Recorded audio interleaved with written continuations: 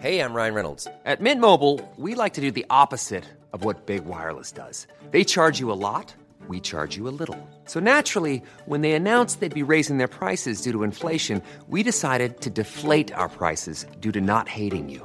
That's right. We're cutting the price of Mint Unlimited from $30 a month to just $15 a month. Give it a try at mintmobile.com/switch. $45 up front for 3 months plus taxes and fees. Promo rate for new customers for limited time. Unlimited more than 40 gigabytes per month. Slows full terms at mintmobile.com. Millions of people have lost weight with personalized plans from Noom. Like Evan, who can't stand salads and still lost 50 pounds. Salads generally for most people are the easy button, right? For me, that wasn't an option. I never really was a salad guy. That's just not who I am. But Noom worked for me. Get your personalized plan today at Noom.com. Real Noom user compensated to provide their story. In 4 weeks, the typical Noom user can expect to lose 1 to 2 pounds per week. Individual results may vary.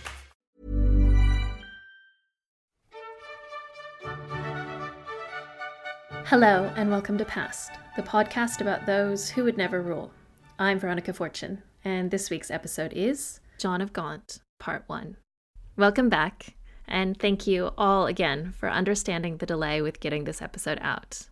Not having seen my family for so long, it was wonderful to be around them. My sons were a bit confused at having 3 extra people in our house, but they adjusted, and my daughter loved having the extra attention. I am hoping there won't be as many breaks through the rest of this series. This is the first episode I've written since the death of Queen Elizabeth II of the United Kingdom and the Commonwealth on the 8th of September, 2022. As many of you know, I'm an American by birth, but Australian by choice.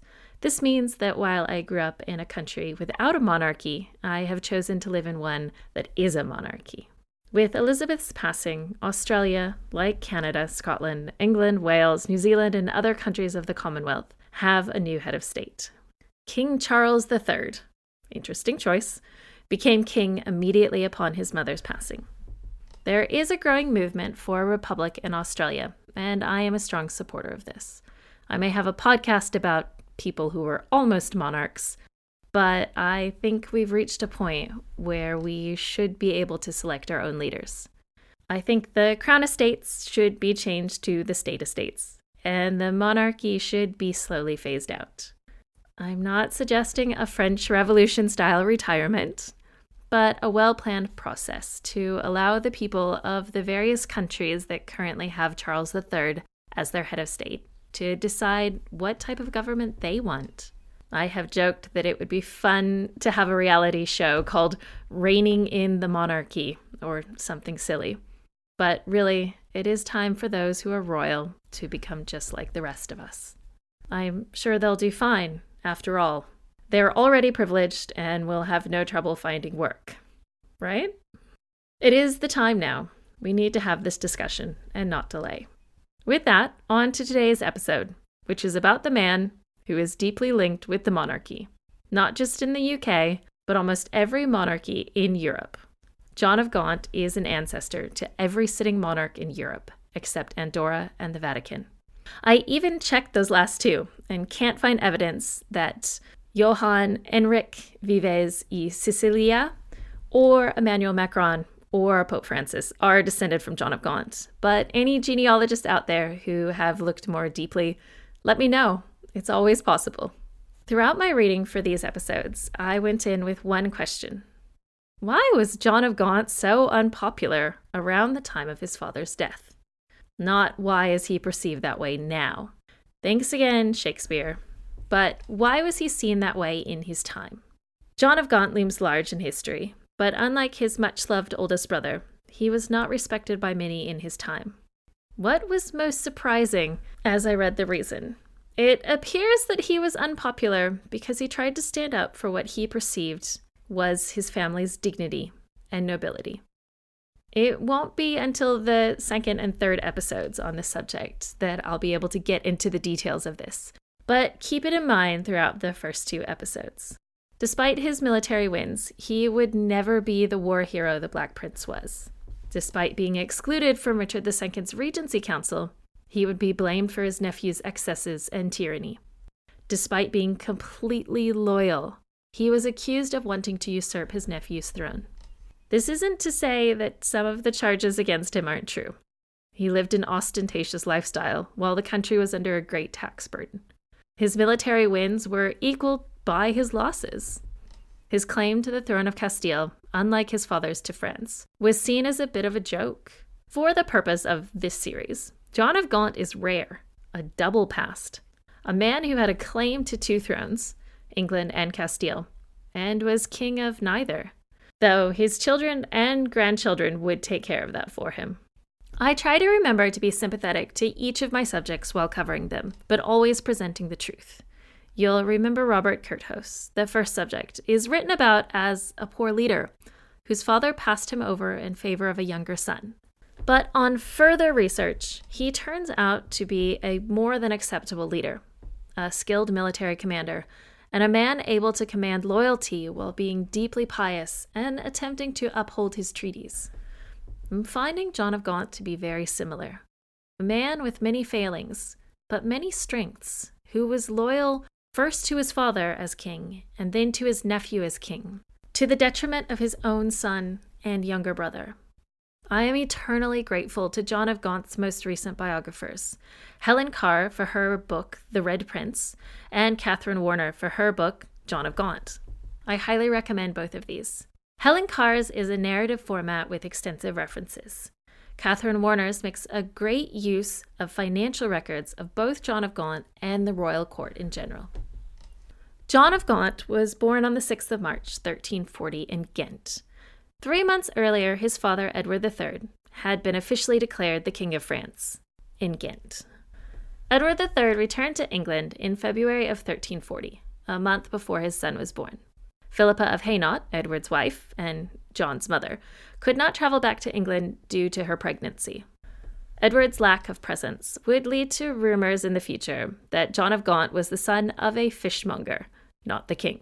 But this was just gossip and not possibly true. Philippa's pregnancy was well documented, and she would have been attended by plenty of high-ranking women, none of whom would have been interested in switching out a royal child for a commoner. This distinction between royalty, nobility, and commoners will come into play multiple times over these 3 episodes, and it is pure classism. Ghent at this time was in Flanders, but in modern-day Belgium. As the third surviving son of Edward III, Gaunt was third in line to the throne from birth. He was likely named after his godfather, Duke John III of Brabant, who was a cousin of his father. There is one other possibility. He could have been named after his late uncle, John of Eltham, Edward III's beloved brother who had died in 1336. Philippa and John of Gaunt returned to England in November of 1340. John of Gaunt was only 15 months younger than Lionel of Antwerp, and 15 months older than Edmund of Langley. The 3 spent their childhoods in their mother's household. As I've noted in Lionel's episode, the family of Edward III and Philippa of Hainaut were very close, loyal, and loving. The royal couple's children were expected to be educated, active physically, and pious. It appears that all their children could speak, read, and write English, French, and Latin, at a minimum. John of Gaunt was raised with his near-aged brothers, Lionel and Edmund, Lionel's wife-to-be, Elizabeth de Burgh, and his older sisters, Isabella and Joan of Woodstock. Gaunt was made Earl of Richmond in September of 1342. This made him outrank his older brother, Lionel, for a few years. Not long after his 8th birthday, in 1348, John of Gaunt would lose one of his sisters, Joan, to the plague. I mentioned this in the Black Princes episode, but I thought I should include more here since John of Gaunt was raised with Joan, and her death would greatly impact his future. Joan was traveling to Castile to marry Peter, or Pedro of Castile, who was the crown prince of Castile at the time. She would die en route. Once Peter became king of Castile, he earned the sobriquet, the Cruel. While we can't know if Peter would have treated Joan poorly, his eventual wife, Blanche of Bourbon, married to secure a French alliance, was, abandoned 3 days after their marriage. She was then imprisoned to prevent escape or rescue, and eventually likely murdered. Peter claimed that this marriage was bigamous due to his supposed earlier marriage to his longtime mistress, Maria de Padilla. Maria was the mother of Peter's legitimate daughters, Constance and Isabella.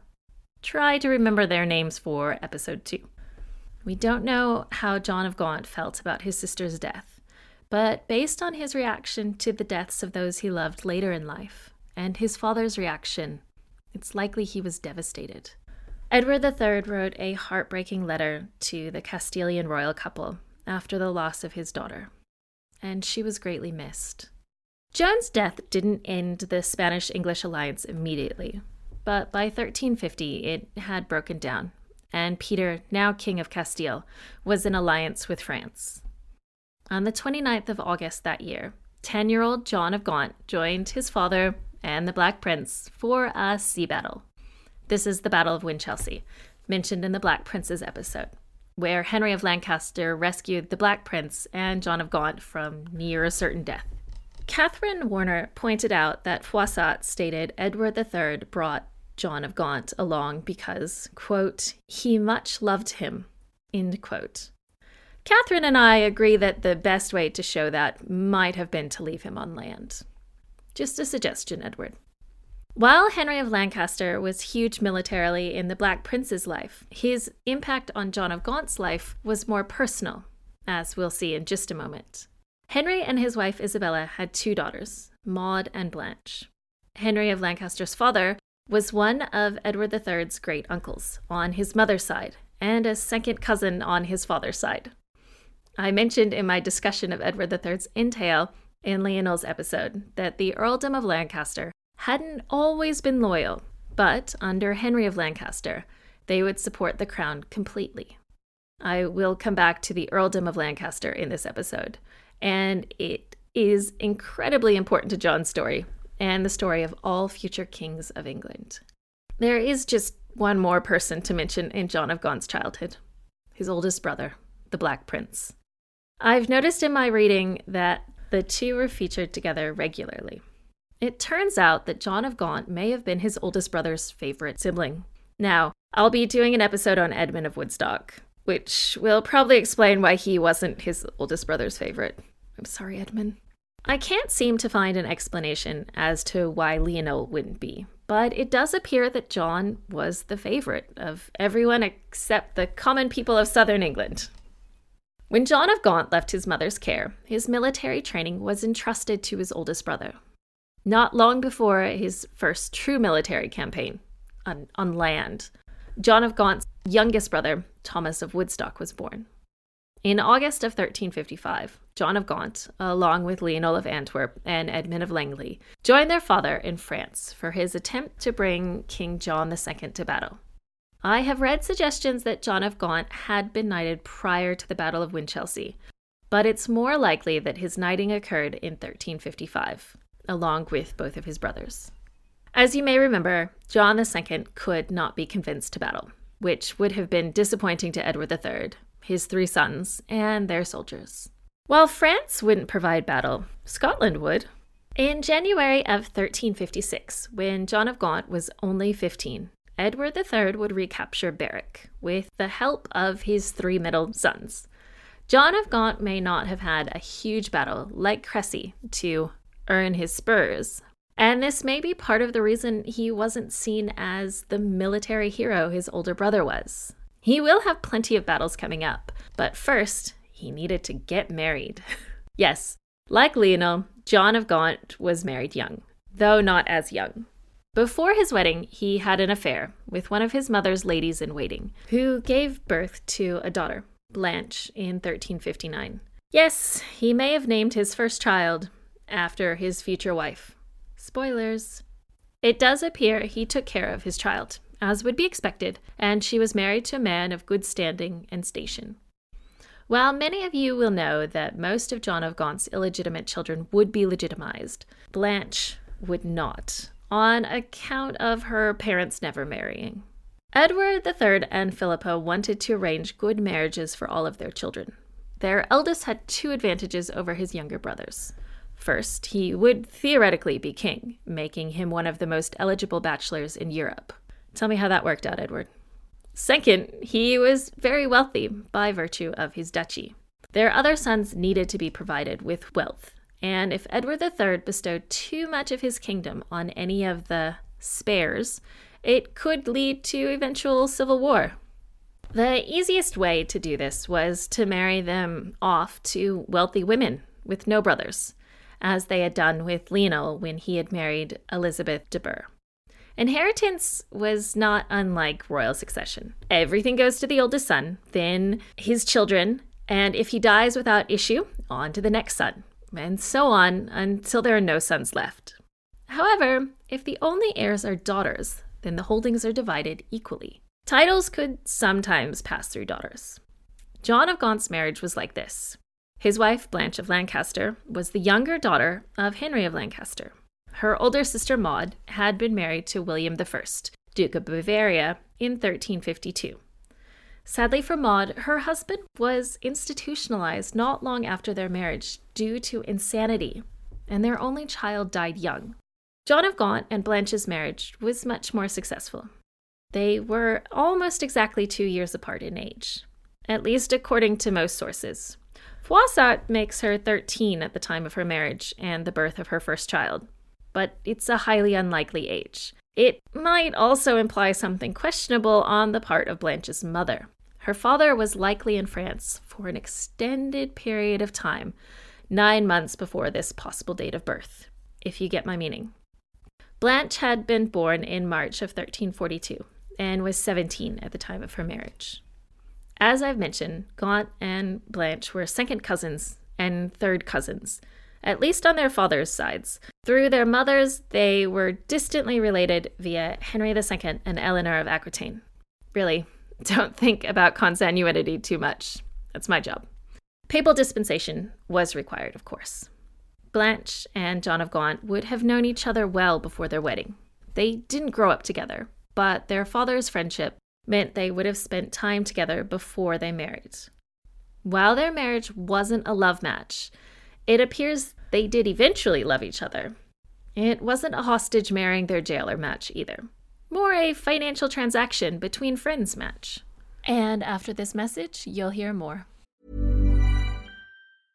I'm Sandra, and I'm just the professional your small business was looking for. But you didn't hire me because you didn't use LinkedIn Jobs. LinkedIn has professionals you can't find anywhere else, including those who aren't actively looking for a new job, but might be open to the perfect role, like me.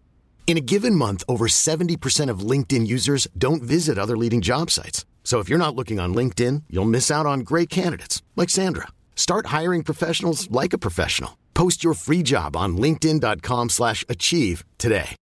Millions of people have lost weight with personalized plans from Noom. Like Evan, who can't stand salads and still lost 50 pounds. Salads generally for most people are the easy button, right? For me, that wasn't an option. I never really was a salad guy. That's just not who I am. But Noom worked for me. Get your personalized plan today at Noom.com. Real Noom user compensated to provide their story. In 4 weeks, the typical Noom user can expect to lose 1 to 2 pounds per week. Individual results may vary. Acast anbefaler. Mit navn er Anders Morgenthaler. Overfor mig sidder Roald Bergmann. Vi har lavet en ny podcast, der hedder Dopaminklubben. Og Dopaminklubben er en klub, hvor ADHD er fucking sjovt, og hvor det griner. Det behøver ikke at være super alvorligt. Vi er skide trætte af alle de der podcasts, der forklarer mig nederen der. Vi gør grin med vores ADHD. Mulig ADHD. Ja, vi udreder mig, fordi nogen siger, at jeg har det. Jeg ved det ikke rigtigt, det finder vi ud af. Vi har i hvert fald lavet væddemål. Ind og lyt til Dopaminklubben. Hver uge udkommer vi. Der laver vi sjov og spas med at have den her vidunderlige dopaminmangel.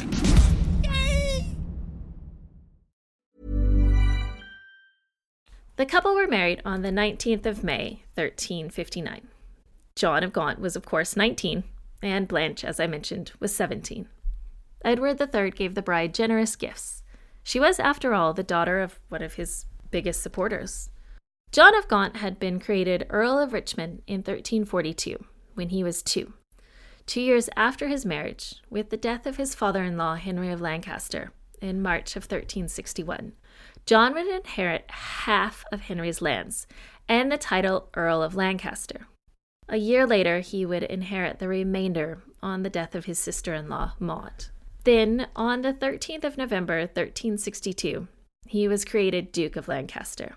This is the second creation, but John of Gaunt is still referred to as the first Duke of Lancaster.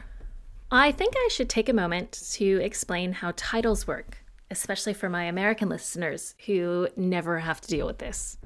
First, the rules of the title depend on how the letters patent are written.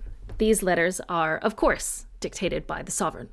Most often, they are granted to the original holder and the, quote, heirs of his body male, end quote, meaning his biological, legitimate sons.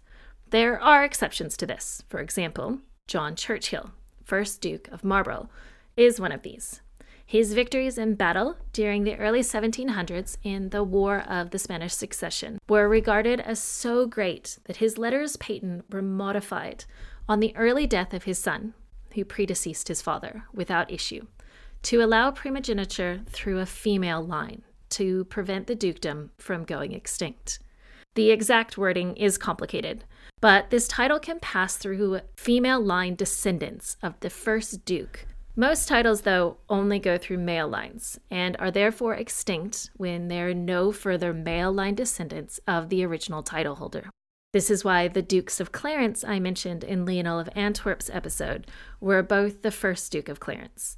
One was the first creation, the other was the third. Don't worry, the second will come up soon.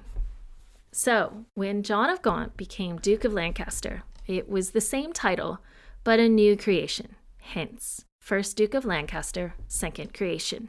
There are times titles are in attainder or abeyance for various reasons. The Dukedom of Norfolk has gone through this a few times in history. The first creation, beginning with Thomas de Mowbray in 1397, was forfeit between 1399 and 1425 under Richard II, before being restored to the first Duke's son. The third creation has had multiple forfeitures, but the current Duke of Norfolk is a male line descendant of the first Duke of Norfolk, 3rd creation. Through his marriage, John of Gaunt's lands earned him between £8,000 and £10,000 annually. It would be in excess of £6 million a year today. He was the wealthiest man in England other than the king. His brothers, Lionel in Ireland and the Black Prince in Gascony, were the wealthiest in their respective areas as well. Much of what we know about Blanche as a person comes from a very special source, Geoffrey Chaucer. Chaucer was a page in Elizabeth de Burgh's household and joined the royal household through Lionel of Antwerp.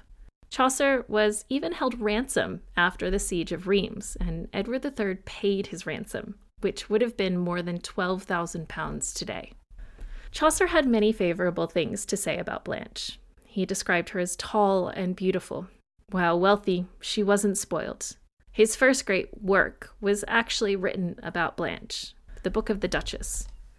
John of Gaunt and Blanche would have 7 children together. 3 would survive childhood. 2 would become monarchs. Philippa of Lancaster, who was born less than a year after her parents' marriage, would marry John I of Portugal. And Henry Bolingbroke would usurp his cousin, Richard II, and be crowned Henry IV. Spoilers. Their second daughter, Elizabeth of Lancaster, would, along with her paramour, create one of the better scandals of the 14th century. Blanche was very loved by the people of her father's lands, and John of Gaunt spent time building trust with the communities of his new earldoms. Lancaster was more welcoming to him than Leicester. The latter had been inherited from Maud, Blanche's sister, and there were accusations that he had poisoned her. This is highly unlikely, but whenever someone young died, poisoning was often a first suggestion. Plus, Charles of Valois had been dead for years. Sadly for John of Gaunt and Blanche, not long after their wedding, 2 of Gaunt's sisters died. Only his oldest sister, Isabella, was living in 1362.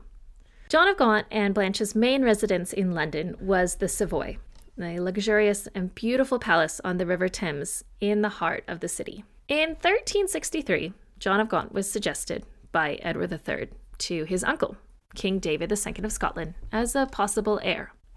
David II was childless and likely unable to have children, a rare instance of medieval infertility being blamed on a man. Edward III was probably hoping to have one of his sons rule his northern border, instead of one of David's much older nephews. At the time of the suggestion, David was the widower of Edward III's sister, Joan of the Tower. But a year later, he would marry his longtime mistress, Margaret Drummond. He was probably hoping to have children with her. She did, after all, have one son from a previous marriage. But it does appear that David was unable to father children. None of his numerous mistresses had claimed to have children with him either. David had spent the first 12 years of his reign as a minor, under regents, part of it as an exile in the court of the French king. In 1346, he was captured during the Battle of Neville's Cross. He would be Edward III's prisoner for the next 11 years. Yes, at one point, there were 3 kings living in England, 2 as hostages. Good job on that, Edward. In October of 1366, John of Gaunt left England to join his brother, the Black Prince, in Gascony. He would be joining his brother's army to assist Peter of Castile in his battle to retake the throne from his bastard, literally half-brother, Henry Trastamara. Gaunt would be joining his brother, the Black Prince, and an army of up to 10,000 men to assist Peter of Castile. I'll stick with his anglicized name since most of my listeners are native English speakers. Peter had promised to pay the Black Prince the cost of this expedition and potential battles. Their cousin, Charles II of Navarre, had promised them both passage through his lands and his military assistance. As we know, Charles was one to burn bridges. So, while he allowed his cousin's forces through, he managed to get captured before any fighting occurred. One really important thing to discuss quickly: this war, while being fought by 2 Castilian leaders, was a bit of a proxy war. Yes, Peter and Henry both wanted to be King of Castile, but England and France both wanted their man on the throne, mainly so they could call on their ally for Spanish naval power. Traveling through the Pyrenees, the mountain range that made up a great deal of Navarrese territory and divided Castile and Navarre from Gascony into Castile, would have been terrifying most of the year, but especially in February, when the Black Prince and John of Gaunt left Gascony. While most of their troops made it over safely, the chroniclers describe a crossing I would like to avoid. And as many of you know, I like mountains. Luck was on their side. It helps that the Black Prince was there, because luck in military invasions really was his thing. A large part of Henry Trastamara's troops were comprised of former members of the Black Prince's armies who were acting as soldiers of fortune throughout France. Due to their love and respect of the Black Prince, they wouldn't fight against him and left Henry Trastamara's side to fight for the Black Prince. Not Peter. They were fighting for the Black Prince. Prior to the battle, the Black Prince had written to Henry Trastamara, asking him to surrender. In his letter, the Black Prince referred to Henry as the Count of Trastamara, not the King of Castile. While I had mentioned in the Black Prince's episode that covered this time period, he hadn't really wanted to fight at the start. He was fully committed to seeing this conflict through. Henry Trastamara did attempt to sway the Black Prince in his response by sharing a few of Peter of Castile's crimes. I shared these in the Black Prince's episode, but just to recap, he abandoned his French, possibly bigamously married wife, Blanche of Bourbon, before imprisoning her and likely having her murdered. He had murdered his half-brother, Henry Trastamara's twin, Frederic, and probably worse for the deeply Catholic faithful of England, France, and Spain, he had allied with the Emirate of Granada, the Muslim kingdom that ruled a large part of southern Spain. We already know who won the Battle of Najera, because it happened more than 600 years ago, and because I told you about it in the Black Prince's episode. Plus, we all know the Black Prince doesn't lose open battles. John of Gaunt did lead the very successful vanguard. He was joined in this action by John Chandos, which is lucky for us, because it means his herald recorded Chandos' recollections of the vanguard. John of Gaunt was, quote, full of valor. Everyone marveled, looking at his great prowess, end quote. While the vanguard was important to the battle, it was, of course, decided by English longbowmen. The Chandos Herald even describes the arrows as falling thicker than rain falls in winter. As someone from Oregon, that's a lot of arrows. It would have been a decisive victory for Peter of Castile's side had his brother been killed or captured. But even the Black Prince didn't have that much luck. Henry Trastamara fled to France under the protection of Charles V. Peter of Castile showed his cruel streak almost immediately after the battle. As I've mentioned in earlier episodes, chivalry and treating hostages well, both for ransom and because it was honorable, were very important to Edward III and his sons. Peter of Castile did not hold the same values. He attacked and killed a hostage, Inigo López de Orozco, a former ally of his who had joined Henry Trastamara. John of Gaunt and the Black Prince were appalled by this behavior, as I'm sure the rest of you are. To prevent further murders, the Black Prince refused to ransom soldiers to Peter, costing him needed funds. Instead, he strongly suggested that Peter pardon them. Most of these pardoned soldiers, intelligently, fled to Henry Trastamara. Honestly, who could blame them? While Peter had promised to pay the Black Prince for this war, even swearing an oath to do so, he took his time. Dysentery broke out in the English Gascon camp. This is when the Black Prince got sick for the first time. John of Gaunt seems to have avoided the illness, but his brother's illness meant that their army needed to return to Gascony in September of 1367 without their money. Peter of Castile would be killed by his brother, Henry Trastamara, 2 years later after the Battle of Montilla.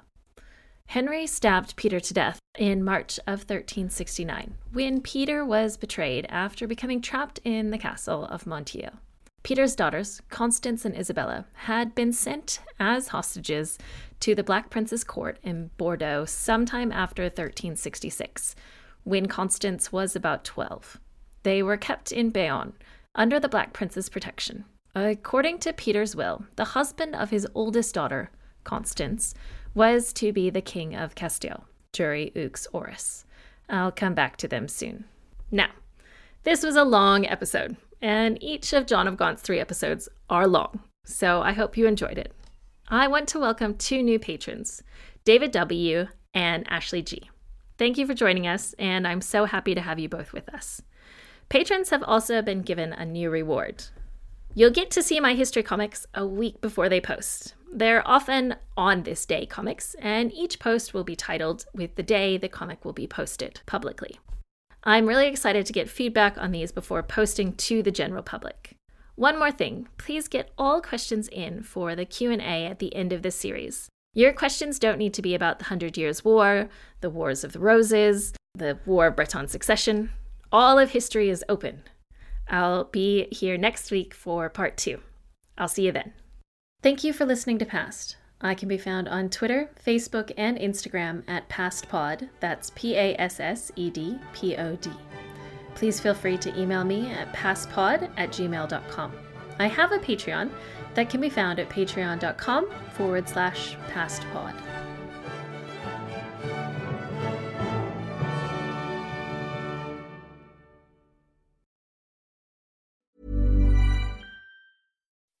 When you make decisions for your company, you look for the no-brainers. If you have a lot of mailing to do, Stamps.com is the ultimate no-brainer. Use the Stamps.com mobile app to mail everything you need to keep your business running with up to 89% off USPS and UPS. Make the same no-brainer decision as over 1 million other businesses with Stamps.com. Use code PROGRAM for a special offer. That's Stamps.com, code PROGRAM. Acast anbefaler. Mit navn er Anders Morgenthaler. Over for mig sidder Roald Bergmann. Vi har lavet en ny podcast, der hedder Dopaminklubben. Og Dopaminklubben er en klub, hvor ADHD er fucking sjovt, og hvor det griner. Det behøver ikke at være super alvorligt. Vi er skide trætte af alle de der podcasts, der forklarer mig nederen der. Vi gør grin med vores ADHD. Mulig ADHD. Ja, vi udreder mig, fordi nogen siger, at jeg har det. Jeg ved det ikke rigtigt, det finder vi ud af. Vi har i hvert fald lavet væddemål. Ind og lyt til Dopaminklubben. Hver uge udkommer vi. Der laver vi sjov og spas med at have den her vidunderlige dopaminmangel.